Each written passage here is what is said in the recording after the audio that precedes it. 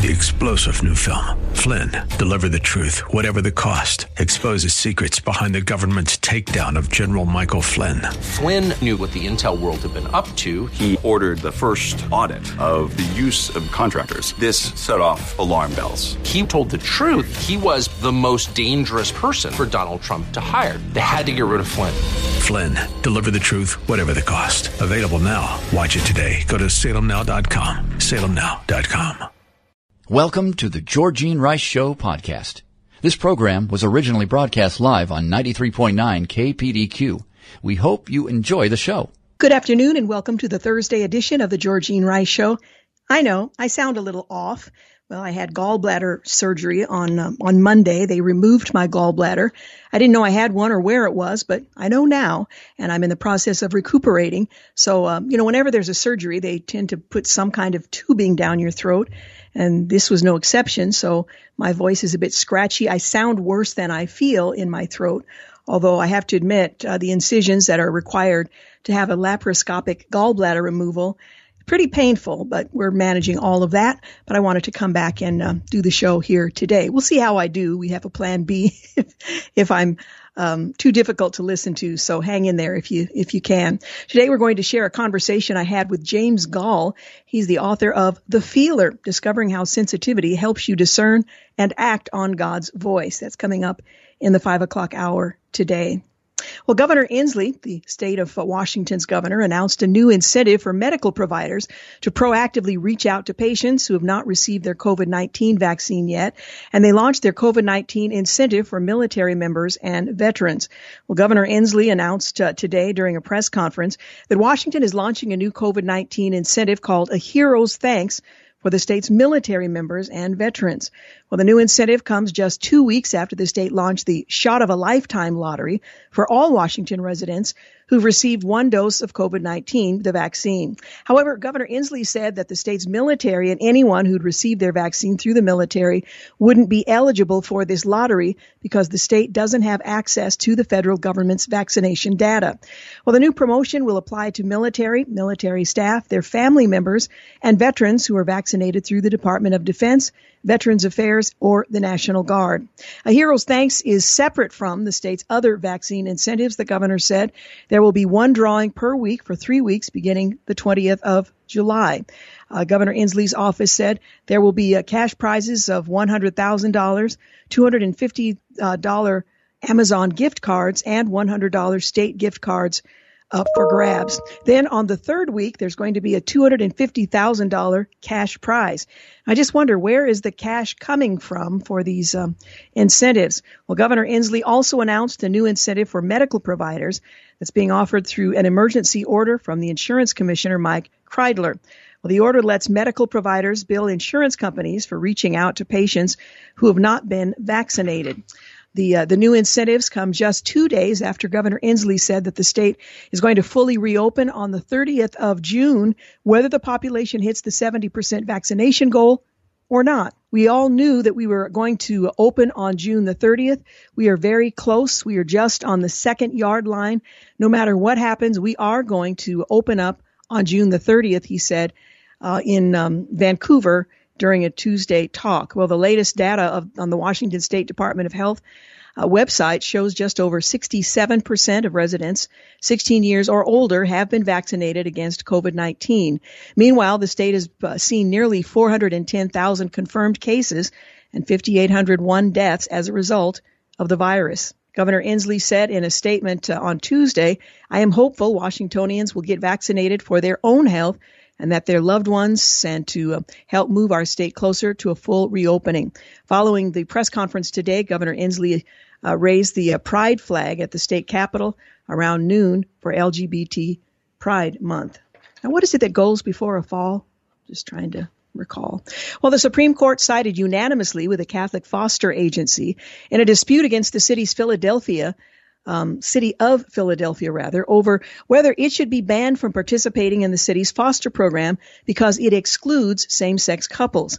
Well, the group Catholic Social Services claimed that Philadelphia's attempts to exclude the Catholic Church from foster care violated the First Amendment, Lawyers for the city, meanwhile, said the CSS lacks the constitutional right to demand that DHS offer it a contract that omits the same non-discrimination requirements every other FFCA must follow when performing services for the city, end quote. Well, in a 9-0 ruling, the justices sided with Catholic Social Services. CSS seeks only an accommodation that will allow it to continue serving the children of Philadelphia in a manner consistent with its religious beliefs. It does not seek to impose those beliefs on anyone else, Chief Justice John Roberts wrote in a majority opinion. The refusal of Philadelphia to contract with CSS, again, Catholic Services, for the provision of foster care services unless it agrees to certify same-sex couples as foster parents cannot survive strict scrutiny and violates the First Amendment, end quote. Well, Roberts was joined on his opinion by Justice Stephen Breyer, Sonia Sotomayor, Elena Kagan, Brett Kavanaugh, and Amy Coney Barrett. Barrett herself wrote a concurring opinion, which was joined fully by Kavanaugh and partially by Justice Breyer. As the court's opinion today explains, the government contract at issue provides for individualized exemptions from its non-discrimination rule, thus triggering strict scrutiny, Barrett wrote. And all 9 justices agree that the city cannot satisfy strict scrutiny. Well, Justice Samuel Alito wrote a concurring opinion that was joined by Justice Neil Gorsuch and Clarence Thomas. Gorsuch wrote a concurrence with Thomas and Alito joining in. Well, the unanimous rule on such a hot-button issue comes as many on the left are calling for the packing of the Supreme Court, and some on the right are saying the court is rejecting those calls through a series of unanimous or nearly unanimous options. The case will also be considered a massive victory for social conservatives who say that it protects religious freedom. Today, the Supreme Court rightly affirmed that the Constitution guarantees faith-based agencies freedom from government harassment and discrimination because of their religious beliefs about marriage. That's a quote from the Catholic Vote President Brian Birch in a statement. The ACLU, however, and not surprisingly, said that the court did not recognize a license to discriminate based on religious beliefs. Opponents of LGBTQ equality have been seeking to undo hard-won non-discrimination protections by asking the court to establish a constitutional right to opt out of such laws when discrimination is motivated by religious beliefs. That was a quote from Leslie Cooper, Deputy Director of the ACLU LGBTQ and HIV Project, in a statement. This is the second time in 4 years that the court has declined to do so. This is good news for LGBTQ people and for everyone who depends on the protections of non-discrimination laws. The majority opinion written by Roberts also included a citation of one of the major religious freedom rulings in recent years, the Masterpiece Cake Shop case. Our society has come to the recognition that gay persons and gay couples cannot be treated as social outcasts or as inferior or in dignity and worth, Roberts wrote, quoting the Masterpiece Cake Shop case. On the facts of this case, however, this interest cannot justify denying CSI, the exception for its religious exercise. The creation of a system of exemptions under the contract undermine the city's connection that its non-discrimination policies can brook no departures. The city's offers no compelling reason why it has a particular interest in denying an exception to CSS while making them available to others. Meanwhile, First Liberty says this about the decision. In a major victory for religious liberty today, the Supreme Court of the United States ruled 9-0 that religious organizations cannot be disqualified from serving children and families through government programs simply because of their religious beliefs. First Liberty filed a friend of the court brief in the case on behalf of Galen Black, a plaintiff from the landmark 1990 Supreme Court case, Employment Division versus Smith. The following statement may be attributed to Kelly Shackelford, President, CEO, and Chief Counsel at First Liberty Institute. Punishing religious organizations for acting consistently with their sincerely held religious beliefs is wrong.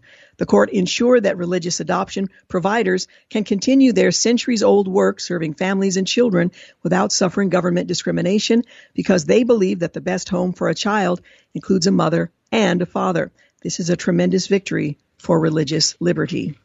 Finally, the Family Research Council praised the decision, again 9-0, by the U.S. Supreme Court in Fulton versus Philadelphia today, which unanimously upheld the First Amendment right of Catholic social services. Although CSS has provided foster services in Philadelphia for more than 200 years, in 2018, the city of Philadelphia stopped referring children to CSS because of the organization's religious belief in one man, one woman in marriage. The court's decision today prohibits Philadelphia or any other government entity from discriminating against any organization because of their religious beliefs. You're listening to The Georgene Rice Show. We'll be back. You're listening to The Georgene Rice Show podcast. It's aired on 93.9 KPDQ. You're listening to The Georgene Rice Show. Well, FM News 101 learned late Wednesday night that in response to the criminal indictment of Officer Corey Budworth, the Bureau's entire rapid response team resigned. Sources with the Portland Police Bureau say the team voted unanimously to disband. Well, the Rapid Response Team is a group of volunteer officers who respond to civil disobedience, demonstrations, and riots. Well, Tuesday, a member of that team was charged with assault for actions during an August 18, 2020 riot in Southeast Portland. Well, Wednesday, Portland Police Association Executive Director Daryl Turner told the Lars Larson Show that he feared officers would quit in response to what he called a witch hunt of a prosecution. In its own investigation, the Portland Police Bureau determined no wrongdoing by the officer. He did not violate training or department rules. He did his job within the scope of the law. Well, FM News 101 has reached out to the Portland Police Bureau for comment. The mayor, top police officials, and executive director of the Portland Police Union are meeting today to discuss this outcome. But again, a criminal indictment of Officer Corey Budworth led to the Bureau's entire rapid response team resigning. Well, the Department of Justice is seeking the account information of Don McGahn, President Trump's top White House lawyer. Apple informed former Trump administration White House counsel Don McGahn that the Justice Department subpoenaed information about an email account of his in 2018 and forbade Apple from letting him know, according to a New York Times report. McCann's wife also received a notice of the same kind. The report said, with one source telling the newspaper that Apple received the subpoena on the 23rd of February and another saying it came from a federal grand jury in Eastern District of Virginia. Well, the report was light on details about the Department of Justice's investigation, noting that it was unknown what federal investigators were looking into or whether McGahn himself was their primary focus or someone with whom he had been in contact. Well, the Times source told the publication that Apple did not tell McGahn what they had turned over. The Times report did note that Apple received the McGahn subpoena weeks after another subpoena related to an investigation of leaked information related to the Russia probe. Well, that subpoena, reported by the Times last week, covered information including records belonging to California Democratic Representative Adam Schiff and Eric Swalwell, both fierce critics of former President Trump while he was in office. In other developments, a squad member says it's time for one Supreme Court justice to call it quits. I wonder which one they're referring to. And a testy Speaker Pelosi is trying to put Ilhan Omar's plural controversies behind her. Good luck with that. Trey Gowdy slammed the media for abandoning its role as a neutral referee. And Lindsey Graham says if you don't like the trajectory of the country, vote in 2022. A CNN panel reacted to Vice President Harris's cringeworthy border answer. CNN Sunday anchor Abby Phillip reacted to the Vice President's infamous interview when she was questioned about her absence at the U.S. southern border, despite being appointed by the president to manage the growing crisis occurring on that border. It's just a little cringeworthy, and I know that her allies in the White House and elsewhere are watching it and just kind of wondering what's going on, Phillip said. Her comment is a reference to Vice President Harris's interview with NBC anchor Lester Holt.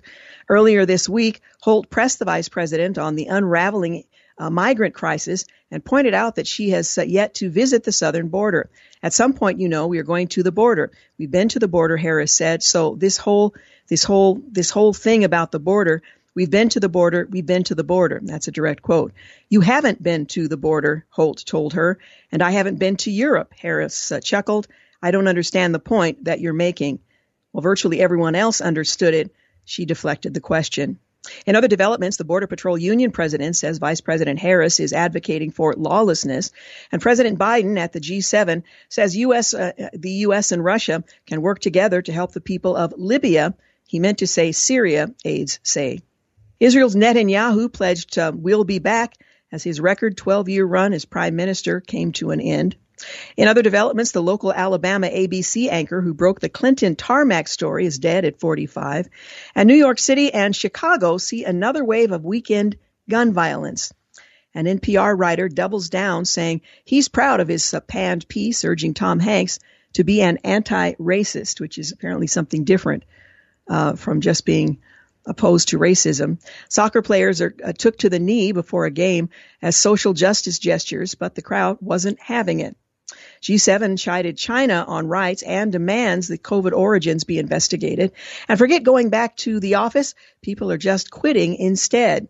Well, the UK's Boris Johnson is set to announce a delay to the end of COVID restrictions. And Musk says Tesla will accept bitcoins when miners use more clean energy. President Biden slammed Republicans while on foreign soil in a break with political norms. The president blasted former President Donald Trump and Republicans during a press conference following a NATO summit in Brussels on Monday, even though Biden's campaign ripped Trump in 2019 for waging a political attack overseas. Biden blasted former President Trump's phony populism in response to a reporter's question about what Biden has said to allies who may be wary of trusting the United States post-Trump. Republicans and Democrats have long observed a tradition that politics stop at the water's edge. It is a shock and surprise that what's happening in terms of the consequence of President Trump's phony populism has happened, Biden said on Monday. It is disappointing that so many of my Republican colleagues in the Senate, who I know better, have been reluctant to take on, for example, an investigation because they're worried about being primaried. That's why it's so important that I succeed in my agenda. That was a rather convoluted sentence, but it was a quote.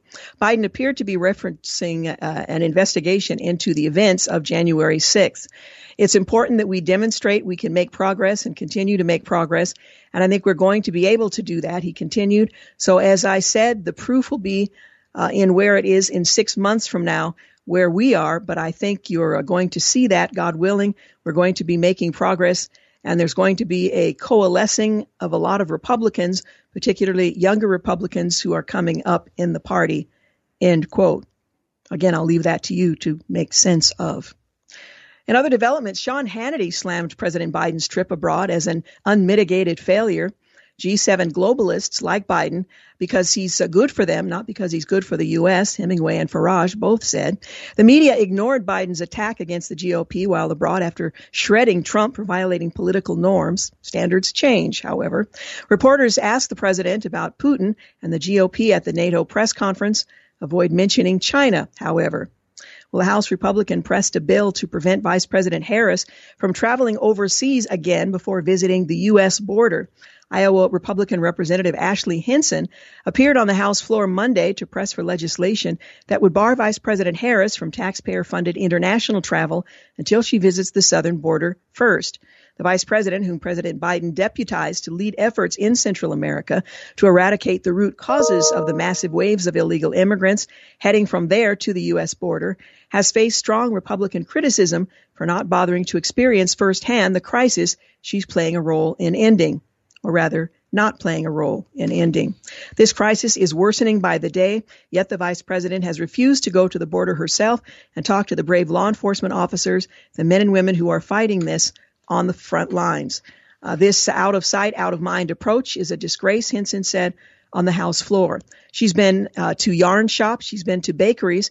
She just flew right over the crisis at our southern border to meet the foreign countries with the taxpayer's checkbook in hand. When asked why she hasn't visited the border, she laughed.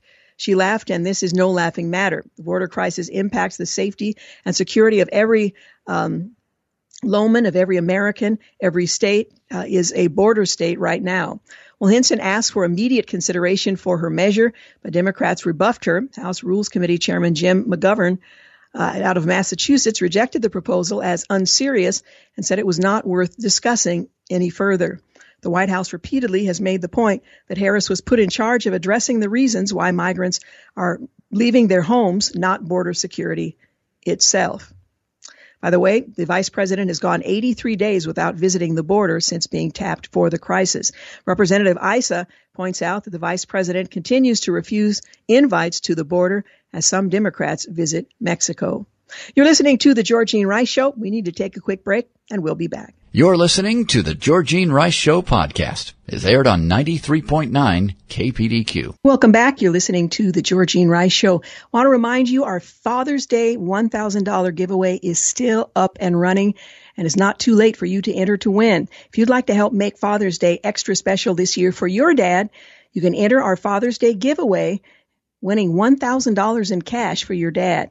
Now, we've made it easy for you to participate. Just go to kpdq.com, enter the keyword father, and to increase your opportunity to win, you can enter once every day now through the 20th. Plus, we're providing you with bonus entries you can earn as well.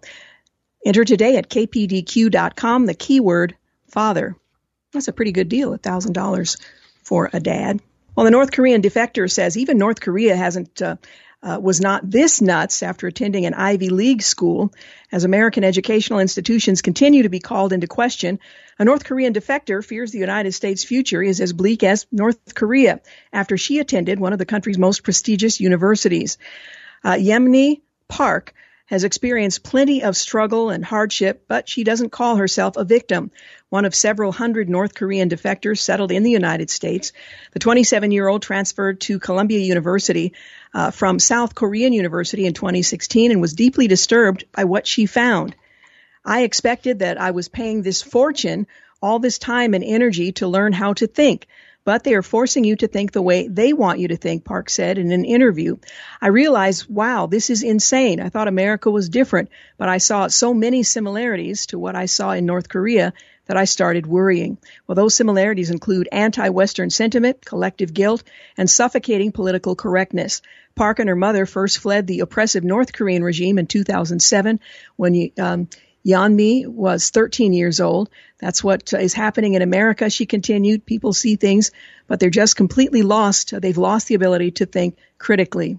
Well, House Republicans launched a campus free speech caucus to fight liberal indoctrination on college campuses. And a North Korean defector warns of Marxist parallels between cancel culture and the Kim regime. A Loudoun County teacher has spoken out on critical race theory, saying this isn't what I signed up for. And companies are pushing employees to prove they are vaccinated from COVID-19. And COVID-19 visas are backlogged, while travel curbs put a strain on businesses in need of workers. Well, Israel launched airstrikes on Hamas after a balloon attack, Israel's defense forces say.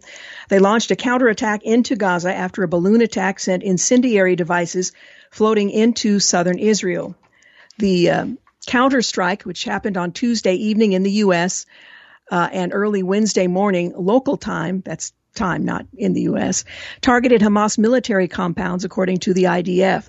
The targets were used by Hamas Khan Yunis and Gaza brigades for terror activities, according to the IDF. The Hamas terror organization is responsible for all events transpiring in the Gaza Strip and will bear the consequences for its actions, the military said in a statement. The IDF, the Israeli Defense Force, is prepared for any scenario, including a resumption of hostilities in the face of continuing terror activities from the Gaza Strip. Authorities on both sides said there were no injuries, the Times of Israel reported.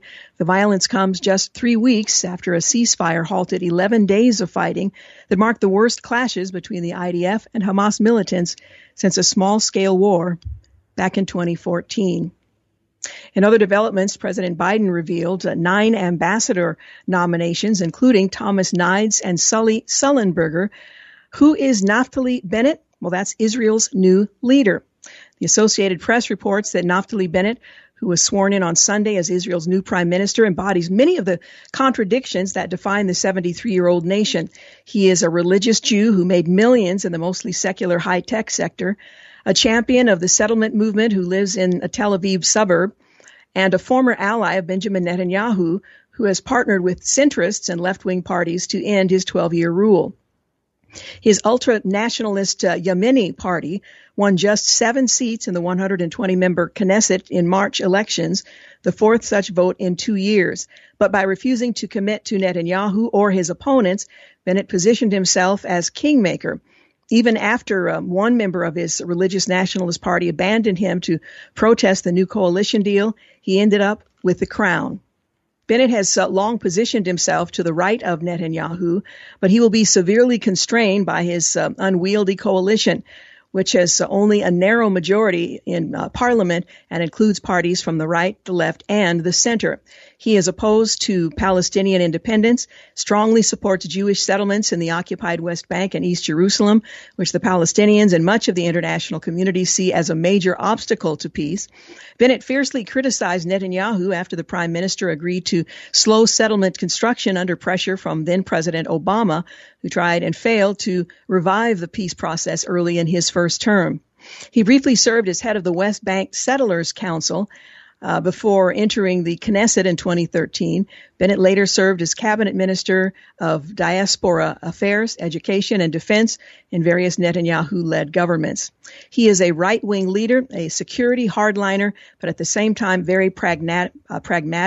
That's what Yohanan Plessner says. He's the head of the Israel Democracy Institute, who has known Bennett for decades and served with him in the military. He expects Bennett to engage with other factions to find a common denominator as he seeks support and legitimacy as a national leader. The 49-year-old father of 4 shares Netanyahu's hawkish approach to the Middle East conflict, but the two have had tense relations over the years. Bennett served as Netanyahu's chief of staff for 2 years, but they parted ways after a mysterious falling out that Israeli media linked to Netanyahu's wife, Sarah, who wields great influence over her husband's inner circle. Bennett campaigned as a right-wing stalwart ahead of the March elections and signed a pledge on national TV saying that he would never allow Yair Lapid, a centrist and Netanyahu's main rival, to become prime minister. But when it became clear that Netanyahu was unable to form a ruling coalition, that's exactly what Bennett did, agreeing to serve as prime minister for 2 years before handing over to Lapid, the architect of the new coalition. Netanyahu's supporters have branded Bennett a traitor, saying he defrauded voters. Bennett has defended his decision as a pragmatic move aimed at unifying the country and avoiding a 5th round of elections. He is a modern Orthodox Jew. He will be, for Israel, their first prime minister who regularly wears a kippah, the skull cap worn by observant Jews. He lives in an upscale suburb of Tel Aviv, rather than in the settlements that he champions. There's more to be said, but he will have a long and prosperous reign over the next 2 years. He is Israel 3.0. That's what one columnist for Israel's left-leaning Hertz newspaper wrote in a recent profile of Bennett, a Jewish nationalist but not really dogmatic, a bit religious but certainly not devout, a military man who prefers the comforts of civilian urban life, and a high-tech entrepreneur who isn't looking to make any more millions, a supporter of the greater land of Israel but not a settler, and he may well not be a lifelong politician either, end quote. Well, Israel's fragile coalition government gets its first test, launching airstrikes on Hamas, I mentioned earlier. And GOP Representative Waltz, he battles Nancy Pelosi over renaming the squad the Hamas Caucus. In other news, President Biden is being urged to confront the Russian strongman on microwave attacks on U.S. spies and diplomats. As President Biden headed into the summit meeting with Russian President Vladimir Putin, a bipartisan group of Senate lawmakers called on the president to raise the issue of direct energy microwave incidents targeting U.S. diplomats and top national security and CIA officials. Certainly, the Russians are one of the key suspects. We don't know for sure, but keep in mind there have been more than 100 American public servants who have been injured by these directed energy attacks. Senator Susan Collins, a Republican out of Maine, said during an interview on CBS's Face the Nation, we need not only to take care of their medical needs, but also to find out who it is. She added, I hope the president will bring up this issue with President Putin directly. Well, lawmakers led by Collins and other members of the Senate Intelligence Committee pushed a bill to provide compensation for this 130-plus American diplomat group and CIA agents who have been affected by an apparent microwave weapon leading to what is now known as the Havana Syndrome. Well, the attacks were first noticed in Cuba 5 years ago, but since then have been documented taking place in Moscow, in Shanghai, and even in Washington, D.C.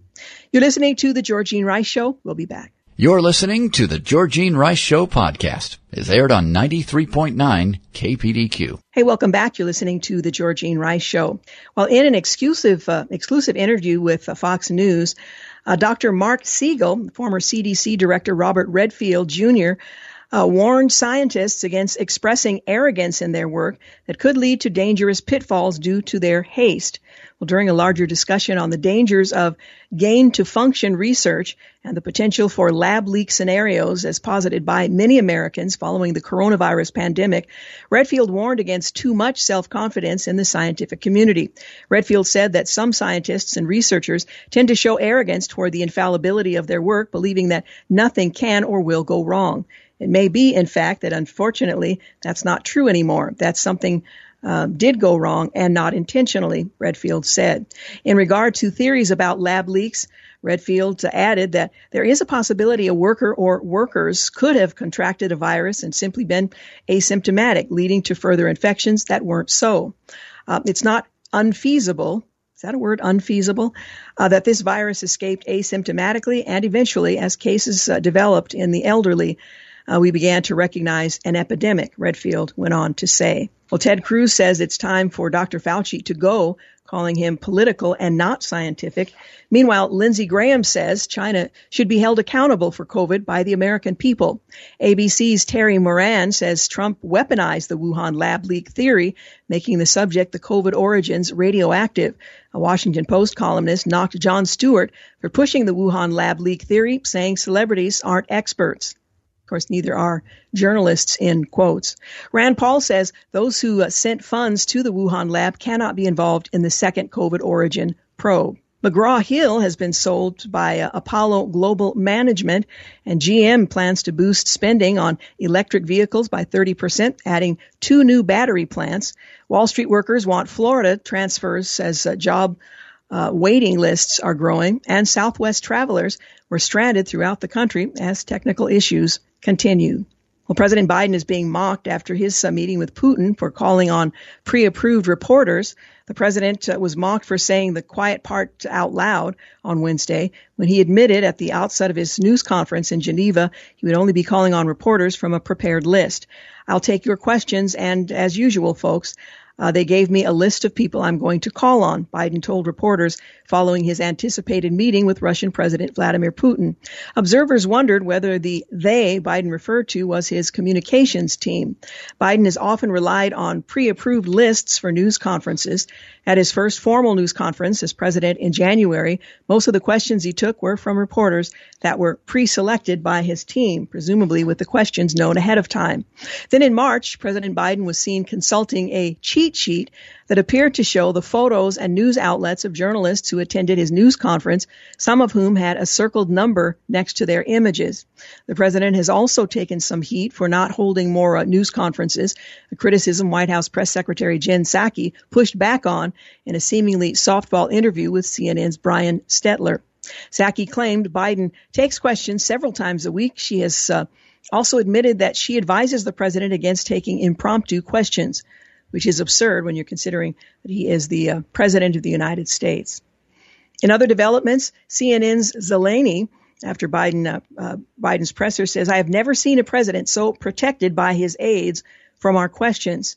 Nikki Haley says Biden essentially gave Putin a big kiss during the Geneva summit. And Sean Hannity says Putin received a massive platform in exchange for 0 concessions. Well, a New York Times reporter claimed teachers can't explain Juneteenth to students in fear of critical race theory backlash. Well, New York Times reporter Astrid Herndon was slammed by critics for suggesting that teachers will refrain from explaining the importance of Juneteenth out of fear of critical race theory opponents. On Wednesday, the U.S. House overwhelmingly passed a bill, 415 to 14, to make Juneteenth a federal holiday, one day after the bill passed in the Senate. Juneteenth, or June 19th, commemorates the emancipation of slaves in Texas, which occurred on the 19th of June, 1865, and has been observed by African Americans for decades. Herndon, a CNN political analyst, presented the apparent conundrum he said teachers will face going forward. It's kind of amazing. Juneteenth is going to be a federal holiday for reasons teachers won't be allowed to explain to their students out of fear critical race theory backlash. Well, there is a vast difference, Mr. Herndon, and I'm sure you know it, between critical race theory and observing Juneteenth, a presidential declaration touching on slavery. Well, critics slammed the Times reporter for suggesting that the rejection of teaching critical race theory in schools equates to the rejection of teaching slavery and the civil rights movement. Stopping the teaching of critical race theory does not prevent teachers from talking about slavery, Jim Crow, or Juneteenth. That's just a flat-out lie from a very dishonest person. Ryan James Gurdusky, founder of the 1776 Project PAC, that was formed to combat critical race theory on a school board level.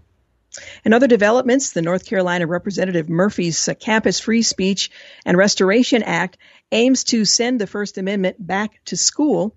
And Charles Murray warns the U.S. is at crisis point where divisions on race and class may leave in America in name only. And a teacher defends pushing critical race theory on students, calling opponents racist conveniently. You disagree with me? You're a racist, bigot, homophobe. You picked the moniker. Virginia parents slammed McAuliffe for calling critical race theory objections a right-wing conspiracy. We're a huge coalition. Well, offices in Hong Kong's pro-democracy newspaper were raided and were executives arrested. Hundreds of police officers in Hong Kong swarmed the office of the pro-democracy Apple Daily on Thursday and arrested several executives in what was called a blatant attack on its editorial team. The Apple Daily ran its own story about the raid and said 5 of its executives were arrested for breaking Article 29 of Beijing's controversial national security law, which prohibits collusion with a foreign country or with external elements to endanger national security, end quote. An advisor for Jim Lai, the Hong Kong billionaire and founder of the Next Digital, Apple Daily parent, called the raid a blatant attack. They are arresting editors. Advisor Mark Simon told Reuters they're arresting the top editorial folks. Sunny Cheong, an activist who has been in exile from Hong Kong after a warrant was issued for his arrest, told Fox News in a phone call that the raid showed the Chinese Communist Party's efforts to repress press freedoms. Beijing has clamped down on civil liberties in response to protests. Hong Kong authorities have arrested and charged most of the city's pro-democracy advocates, including Joshua Wong, a student leader during the 2014 protests. Scores of others have fled abroad. Well, liberal networks have turned a blind eye after Jon Stewart goes viral with a Wuhan lab leak theory on The Late Show. Senator Cotton warns that China may try to collect DNA from athletes during the Olympics, and a Chinese Communist Party-linked newspaper highlighted a political cartoon mocking Christianity and the West after the G7 summit. Dr. Fauci denies scientists deliberately suppressed the lab theory, although emails do tend to raise that question. And a Christian baker? You know, Jack Phillips, he plans to appeal a legal setback over his refusal to bake a gender transition cake. Yes, the story continues.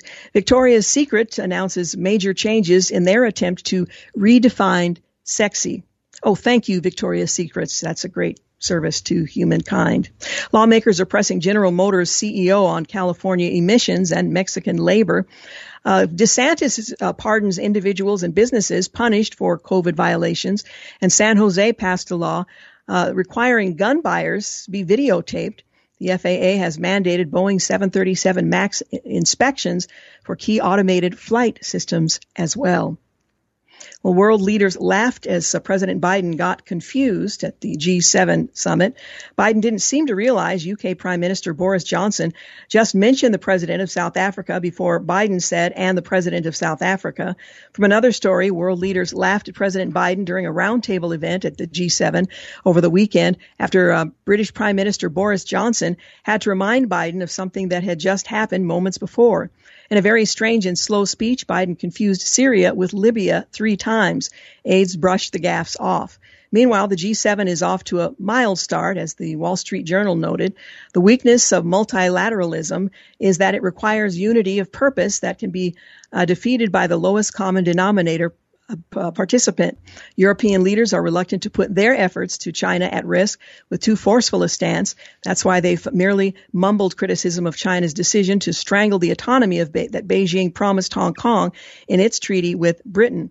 If the communique's nice words mean anything, the G7 leaders will have to do far more than continue to consult to counter China's trade depredations, intellectual property theft, and threats against its neighbors. You're listening to The Georgene Rice Show. News and traffic up next. You're listening to The Georgene Rice Show podcast. It's aired on 93.9 KPDQ. Hey, we're back. You're listening to The Georgene Rice Show.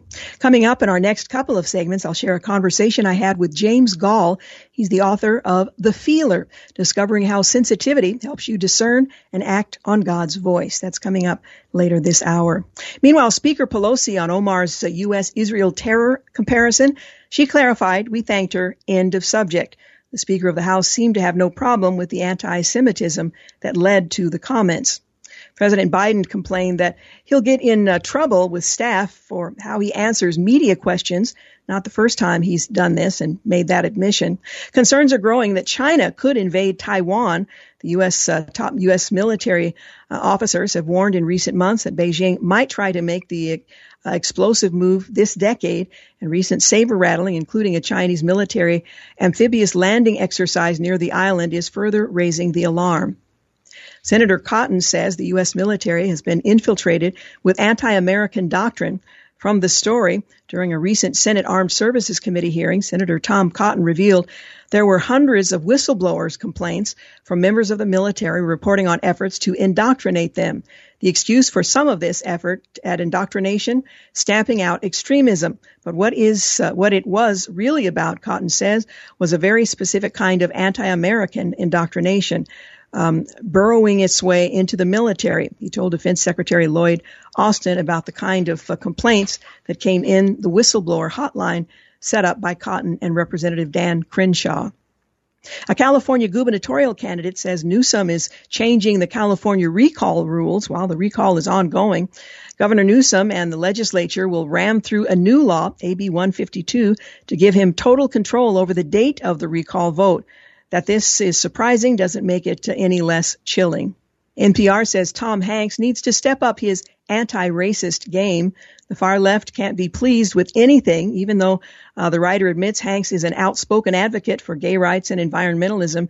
He complains Hanks' role as so often focused on the achievements of virtuous white male Americans, which may have made it tougher for tales about atrocities such as Tulsa to find similar space. End quote. Byron York says, you might never have thought of this before, but Tom Hanks has made a career of playing white men in the movies. NPR's critic is disappointed. Guy Benson called the nonsense exhausting. High school marks students set the prom based on their vaccine status. Exeter High School, about 30 miles east of Manchester, hosted its senior prom during the first weekend of June and marked any student who didn't have a vaccination card with a black Sharpie, while those who had gotten their jab were given a red mark. Now, one would assume that would segregate them based on dancing, eating, socializing, and so on. Bethany Mandel says motherhood needs better PR from the young mother of 5. I blame this perception of parenthood, but more specifically motherhood, on our culture. The media is to blame, sure, but I believe the larger problem comes from how motherhood is discussed on social media. Memes about motherhood are often about the struggle and difficulty because that's easier to market than the joy and fulfillment. Even pro-family conservatives get the message wrong, portraying motherhood as a noble sacrifice borne by martyrs. A California mayor is seeking a free-for-all guns owned by citizens. The San Francisco mayor, Sam Liccardo, also wants to require every gun owner have liability insurance. Well, Speaker Nancy Pelosi is using new security rules to keep some House Republicans from voting, and 2 of them are suing the Speaker. Congressman Louis Gohmert says it actually sets up a system where they can literally keep Republicans from voting. Now they could keep Democrats from voting, but they never do that. The creator of the Broadway musical Hamilton has apologized for this new movie, or rather his new movie, because it's, well, a little too Afro-Latino, has too little Afro-Latino representation. The skin of the actors wasn't dark enough. Carol Markowitz says a reminder that the very pro-American Hamilton would not get made today. Guy Benson says each founding father would stride out on stage for the first time and apologize. Chuck Schumer is calling mentally disabled children retarded, but the media immediately forgives him. He has since apologized. The gentle tweet from Politico, Senate Majority Leader Chuck Schumer used an outmoded word to refer to developmentally disabled children during a recent podcast appearance.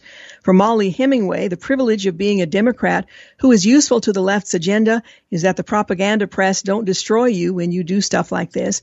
Not a slur worthy of cancellation, just an outmoded word. So nice for him.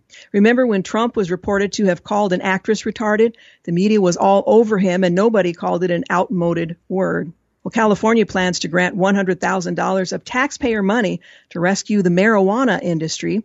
Legal drug dealers are struggling, and the governor, Gavin Newsom, wants to help keep them afloat and perhaps his own political future.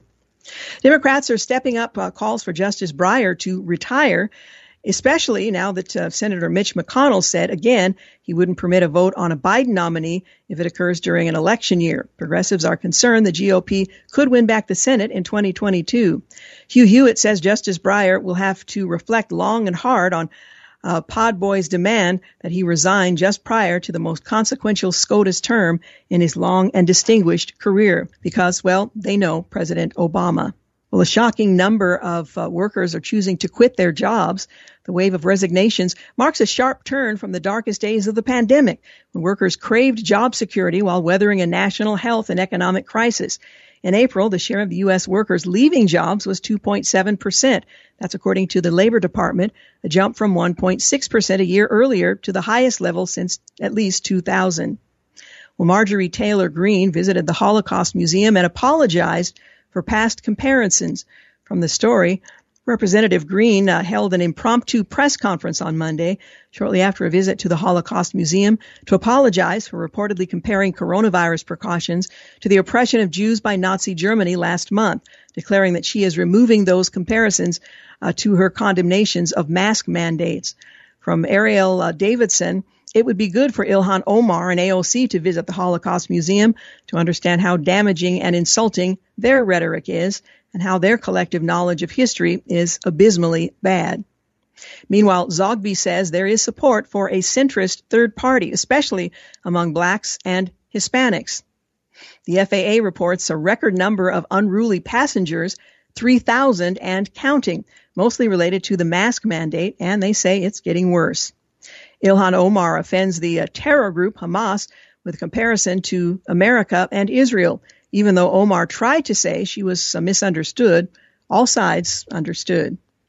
China flies 28 military aircraft over Taiwan airspace. From the story, China flew 28 military aircraft into Taiwan's air defense buffer zone on Tuesday in its largest such incursion ever, according to Taipei officials, as Beijing continued to express anger over warnings from Western countries and their allies about its military pressure on the island. From the Wall Street Journal, President Biden is telling the world in Europe this week that America is back as the leaders of global democracies, as the leader of global democracies. It sounds good, but China, Iran, and Vladimir Putin would be more impressed if Mr. Biden wasn't cutting America's defenses, even as he rightly stresses the challenge from the world's authoritarians. Federal judge has lifted Biden's moratorium on new oil and gas leases on federal land. The U.S. District Judge Terry Doherty sided with 13 states in granting a preliminary injunction that applies nationwide. The states challenging the moratorium were Louisiana, Alabama, Alaska, Arkansas, Georgia, Mississippi, Missouri, Montana, Nebraska, Oklahoma, Texas, Utah, and West Virginia. The Hungarian parliament is banning showing LGBT content to minors as part of their legislation to combat pedophilia. Well, faith proves to be powerful in battling COVID struggles. From the story, in the past year, American mental health sank to the lowest point in history. Incidents of mental disorders increased by 50% compared with before the pandemic. Alcohol and other substance abuse surged, and young adults were more than twice as likely to seriously consider suicide than they were in 2018. Yet, the only group to see improvements in mental health during the past year were those who attended religious services at least weekly virtually or in person. 46% report excellent mental health today versus 42% 1 year ago. As former Congressional Representative Patrick Kennedy said, and journalist Stephen Fried wrote in their book, A Common Struggle, the two most underappreciated treatments for mental health disorder are love and faith. You're listening to The Georgene Rice Show. Up next, we'll hear from James Gall, author of The Feeler. You're listening to The Georgene Rice Show podcast. It's aired on 93.9 KPDQ. Hey, welcome back. You're listening to The Georgene Rice Show. My next guest points out that the scriptures give us a full color picture of a God who is moved by emotions, such as yearning, love, and compassion. Our human emotions reflect the emotional qualities of our Creator, who made us in His image. Feelings have a vital place in any believer's life, not just in those who have a more sensitive nature, like my next guest, due to their personalities. Well, The Feeler, the name of the book we're going to be talking about, discovering how sensitivity helps you discern and act on God's voice. It was written by Dr. James Gall. He delivers a remarkable biblical perspective on our emotions and how they help us to discern and act on God's voice. Well, Dr. Gall is the founder and president of God Encounters Ministries. He's an international best-selling author, a certified life language coach, and advisor to leaders and ministries, and a recording artist. He's a member of the Harvest International Ministries International Apostolic Team and an instructor for the Wagner Leadership Institute and Christian Leadership University. He has ministered in more than 50 nations and is a prolific author. He's also recorded multiple classes with the corresponding study guides and full curriculum kits. I don't know how he's found the time to join us here today, but Dr. Gall will join us. The Feeler is the title of the book, Discovering How Sensitivity Helps You Discern and Act on God's Voice. Thank you so much for joining us. Hey, it's great to be with you, and you do a good job. Well, thank you. You know, my best friend is someone who is very sensitive, and she and I have had this conversation many times. She's been told throughout her life, you're just too sensitive. She's just now come to the point in her life where she recognizes that this is the makeup that God has designed for her, and how that is part of how, He is calling her to not only know and serve Him, but to serve others. So I'm really grateful for your book, The Feeler, because I think the way she has felt about being an emotional person and a sensitive person is how many people who would fit and describe themselves in that category feel about their makeup and are dismissed because of it. No, that is actually true. Too often, I'm going to use just a little phrase, we pigeonhole people. Yes. And I'm trying to undo that redemptively. Now, it is true, sometimes too many people live life with their feelings on their sleeve, as we say. But our God is the creator and the maker of our emotions. And God is an emotive God. I open up the first chapter of this book in that manner. And if you really consider the fruit of the Holy Spirit, well, I think joy has a little bit to do with emotions. And I think peace has something to do with emotions. And something called, love includes emotions too. So if we take a full view of emotions, then, and if this God, Jesus, lives inside of us, and He wants to express Himself in and through us, then we each can be a candidate of God expressing His emotions in and through us. Well, I appreciate your introducing balance, because you're right. It's possible to be led by one's emotions that can be somewhat unreliable. You write in the preface of the book, it has been quite a journey learning how to navigate this dimension of being extra sensitive and eventually learn to see this quality as a blessing and not a curse. What a roller coaster ride it has been to learn how to redemptively yield this realm to the Holy Spirit and not let it control me. And I think that's a description of any aspect of our Christian life, that we redemptively yield every area of our life, including our emotions and our sensitivity. That's absolutely true. Because here I'm talking about again, see, we walk by faith and not by sight. Well, we often add in there, we walk by faith, not by sight and feelings. Now, we got to qualify that, because our feelings, our healed feelings, are a part of then our, just who God has made us. Because we are made in the image and the likeness of God. And God wants us to be whole in every area of life.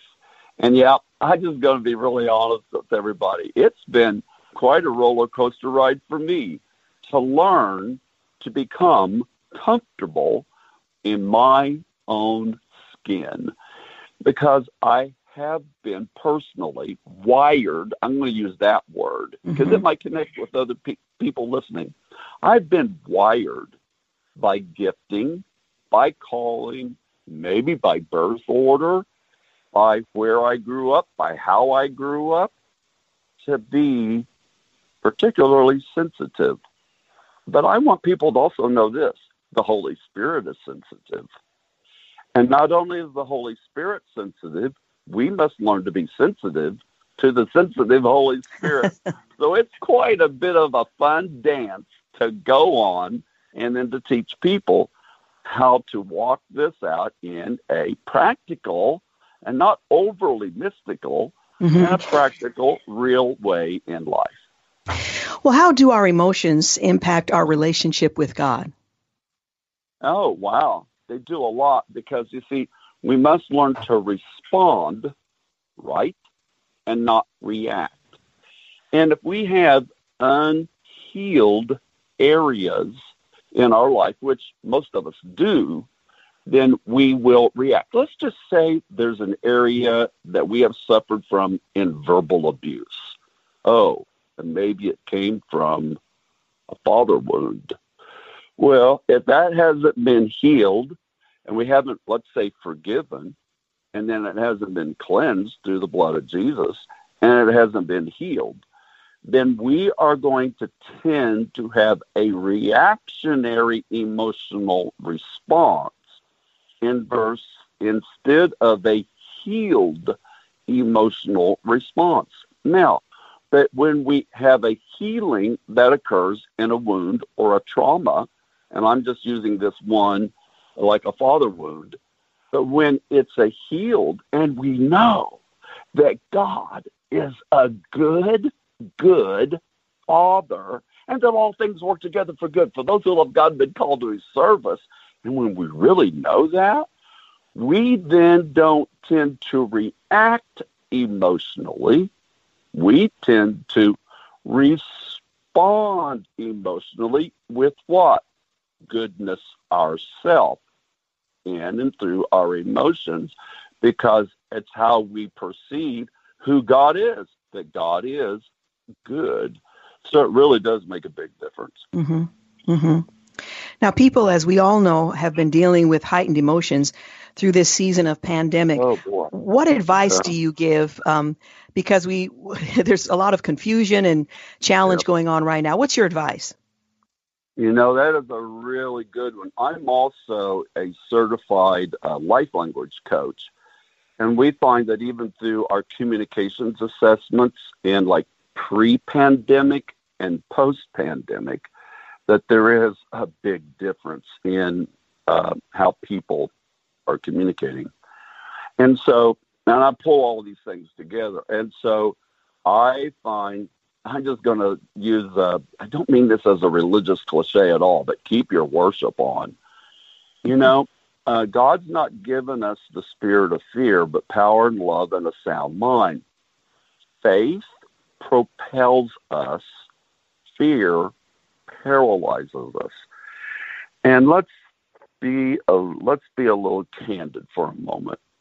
In this pandemic, a lot of it has been very fear-based. Is it science-based? Yes. Is it fact-based? Yes. Is it amplified by a lot of fear? Absolutely. And a lot of people have been very impacted by the fear. And let's also be honest about something else. A lot of people have been impacted by the trauma, losing jobs, some people health, some people sickness, and some people, some friends or a family member, okay, with sickness or death. So we have loss, we have trauma, and then we have, though, the other arena of just fear. So how do we deal with those issues? I just really want to say you got to keep your praise and your worship going. You have to. And these are one of the ways, particularly for sensitive people, you've got to keep your worship. You got to keep your worship. You got to keep the Word of God. If you don't keep the Word grafted into your soul, James chapter 1, which is able to save your soul, that's not talking about going to heaven. That's about your mind, your will, and your emotions being washed, being cleansed, being healed, being delivered. And feeler people, we all need the Word. And sensitive people, all the more need the anchor of God's Word.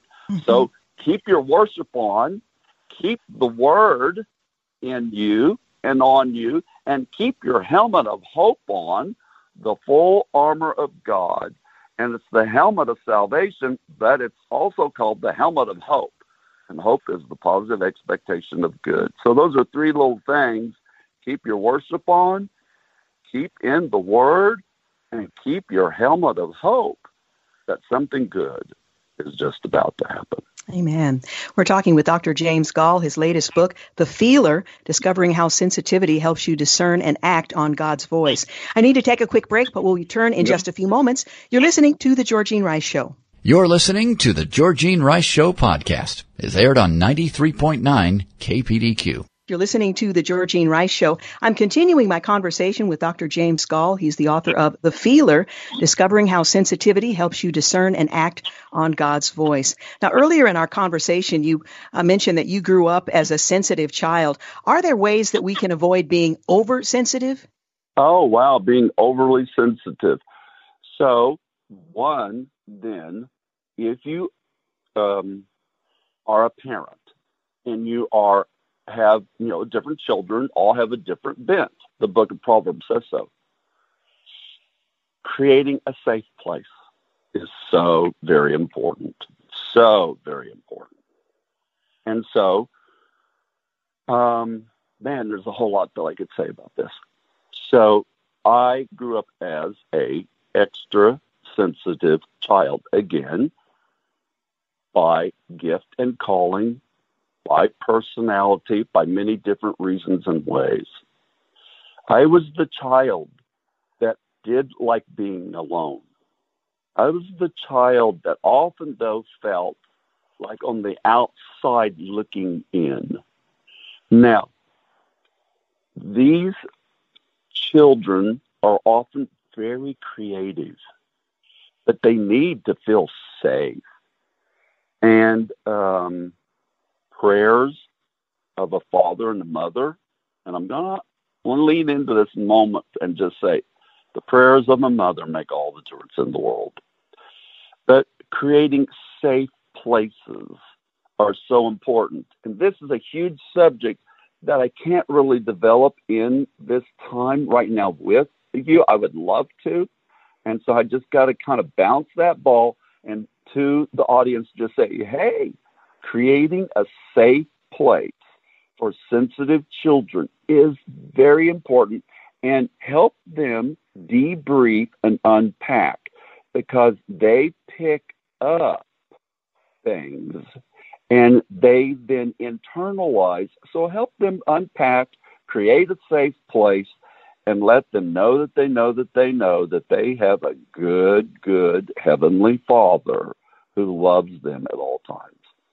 How do we train our senses? Obviously, everything about us, we submit to the Lordship of Christ. How do we train our senses that so often can mislead us or deprive us of peace? Well, again, Hebrews chapter 5, verse 14 says, solid food is for the mature, who because of practice have their senses trained to discern good and evil. Now, some people probably render this, have their senses trained to discern good versus evil.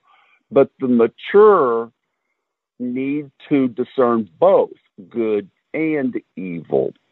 But it says through practice. And so this is so important. It's through practice sessions. So I want everybody out there to know this. Allow yourself a learning curve. Allow yourself practice sessions. Allow yourself that there's in everything in life. When you learn to ride a bicycle, you have training wheels at first, and that's practice. And then you take off perhaps one, and then you take them both off, and then you push the child down a little ways, and the bicycle falls over, and you help the child get up, and you keep on going. And then sooner or later, you're rejoicing because the child has learned to ride the bike by themselves. But it takes training sessions. Well, it's the way for us too, even in this area. Solid food is for the mature who, because of practice, have their senses trained. So we learn to train through practice, and it is the way for every single one of us. At the end of each one of your chapters, and they're very practical to help the sensitive to navigate their relationship with Christ and to bring even their sensitivity under his lordship. At the end of each of your chapters, you have a prayer of a passionate heart. Yeah. Can you explain how the chapters are designed and how that prayer helps the reader to really apply what they've learned? Yeah, thank you so much. You know what I also do? It's not only how I close, it's how I open every chapter. I open every chapter with a verse of the Bible because I'm framing it with the Word of God. Then I close it with prayer because we need to learn to practice to pray what we've been taught. We're not just supposed to be hearers of the Word only, but we need to learn to pray the Word, pray the teaching. It's just like it's sad that a lot of people might go to church, hear a sermon, and do nothing with it. So I'm giving us a template, the Word, and then I teach. And then I'm giving us a practical application to pray the principles into being. And that's what we need to do with everything in our life. And particularly, that's what I'm trying to do in discovering how sensitivity helps you discern and act on God's voice. We're talking about the book titled The Feeler, Discovering How Sensitivity Helps You Discern and Act on God's Voice. My guest is Dr. James Goll.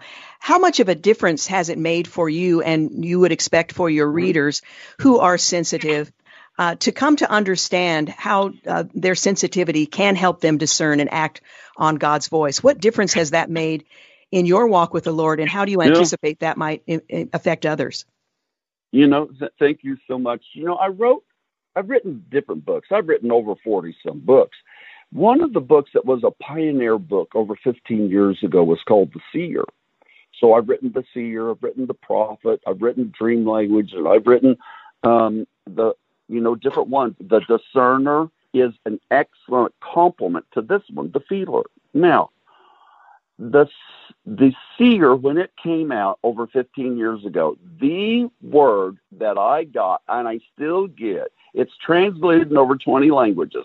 The word I get still to this day is, that book gave me sanity. The word that I'm getting from people already, because this is a best-selling book already. The word I'm getting from people around the world already is, oh my gosh, James, thank you for writing this book, because now I feel sane. Because people have been labeled. They've been categorized in wrong ways. And this is helping give a dimension of like, hey, wait, we need to redeem this. I'm not giving people a license, to be led by their emotions. I'm helping people to get healed, be made whole, but also realize this is a part of all of our lives. We are made in the image and the likeness of God. God is a creator, and God is Holy Spirit is sensitive, and we are to be sensitive to Him. And so one of the major things is that this is actually granting a dimension of like, wow, aha moments to people. And I sure hope that it's going to bring healing, safety, wholeness, and just that enlightenment of thousands of people around the world.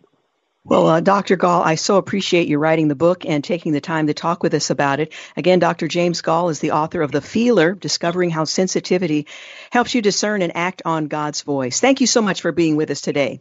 Hey, blessings to you and your show. You're listening to the Georgene Rice Show podcast. It's aired on 93.9 KPDQ. Hey, we're back. You're listening to the final segment of the Georgene Rice Show.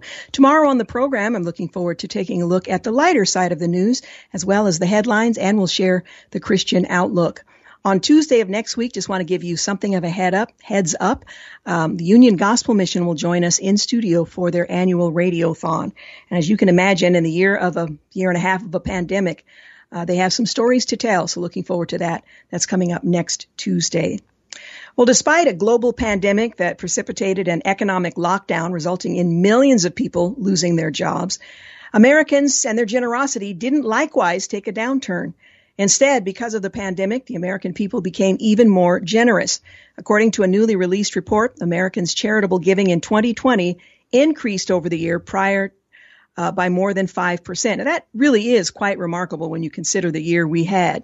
Well, total charitable giving grew 5.1%, measured in current dollars over the revised total of $448.66 billion contributed in 2019. The annual report on philanthropy for 2020 found, adjusted for inflation, total giving increased 3.8%. Individual giving increased by 2.2%. to $324.1 billion, setting a record for the highest dollar amount. Well, interestingly, giving to churches only rose 1% over 2019 levels. Lilly Family School of Philanthropy's Una Osili at Indiana University, the associate dean there for research and international programs, attributed this to physical restrictions imposed during the pandemic. Osili noted that reduced attendance often leads to less giving. People aren't there to give, and that's how most people give in a church setting. They give while they're there. You could, of course, always mail in your tithes and offering, but it's less likely the case because it's not naturally how one gives in churches. Now, that varies from place to place, but I think you get the general idea. Silly also identified the rising number of so-called nuns, individuals without any religious affiliations, as having a future impact on the charitable giving as well. Younger households are less likely to attend services and affiliate, she points out. A very large part of charitable giving overall is correlated with attending services frequently and also with religious affiliation. Well, that could mean American charity wanes in the coming years. Yet it's refreshing to learn that Americans are still, by and large, very generous folks who are concerned with helping those in need. Even the growing number of irreligious Americans should serve as a motivating factor for religious Americans, especially Christians, to reach out and share not only their wealth, but more importantly, their faith. Well, that's not so much to ensure that America's generous spirit continues, but rather because the truest generosity is found in a willingness to love people and especially those who may be the hardest to love. And we've had plenty of opportunities for that in this last year and a half with the pandemic and other events that have taken place all across the country. Well, if you weren't with us earlier in the program, I mentioned that I had surgery on Monday to have my gallbladder removed. I didn't know I had one or where it was. I know now. It was done laparoscopically, which means it's less intrusive, although you'd be hard-pressed to convince me that it could be worse in terms of pain. In my case, there were 4 small, relatively small incisions, but there are 4 incisions, and that goes through course, everything, the stomach's lining and the muscle tissue and all of that. So it's a bit of a challenge. And as is usually the case when there is a major surgery, a surgery, this was a day surgery, they're required to put some kind of tubing down the throat. And of course, that was the case here again. I really questioned whether or not, given the series of events, I was intubated for several days when this all began, I believe back in February, and I've had tubes down my throat at least a dozen times that I can recall.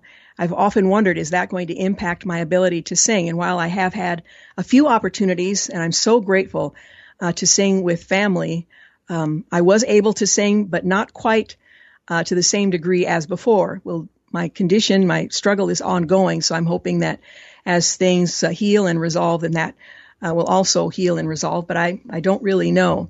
In any event, that's why my voice sounds so scratchy now. It was much worse when we started the program at 4, but that's the reason it's so scratchy now. It's because, once again, when you go in for even a day surgery, you have to get oxygen, and I was told there was a tube or tubes down my throat. I must say, this procedure was at Providence. I spent the most time in hospital at Emmanuel. I must say how impressed I am and how grateful I am to the medical professionals who served in all of the hospitalizations I've experienced over the last several weeks. These are men and women of tremendous generosity who have put themselves potentially in harm's way just by working. And I'm grateful that they were willing to do that. They served exceptionally well, and I'm grateful for the progress that I've made because they were willing to do that. They could very easily have simply said, I don't want to put myself in harm's way. I don't want to put my family in harm's way. This is before the vaccine, when it first came out, and so on. They could have chosen not to do that, but served exceptionally well. And I am so grateful for their skill, for their willingness to do what they do like nobody else can, but also their kindness and generosity in terms of how they related to me as a patient and to Dan Rice, who's the only family member who was ever allowed to come into a waiting room or into a hospital room. So very grateful for that. I'm hoping this is the last intrusive procedure that will be required. This one came as something of a surprise. I had a test a couple of weeks ago to take a look at my pancreas because it was inflamed and I had been diagnosed with pancreatitis. They said my pancreas looked good, but that my gallbladder had a single stone in it. Well, I've never had issues with my gallbladder. I've never had issues with gallstones. So I'm not sure what that means, short term, long term. I did have a period in late December and through January where I was extremely ill and in a great deal of pain. I don't know if that was gallstones. I really don't know. At this point, I'm just hoping this is the last time I have to have a tube of any kind inserted down my throat and any kind of an intrusive procedure, but we'll see. I'm grateful to be in a position where there are people who are skilled to do it, where I can afford to have it done. And so I don't want to seem ungrateful. I am very grateful for all that's been done up to this point. I'm grateful that I have health insurance and all the things necessary to reach recovery.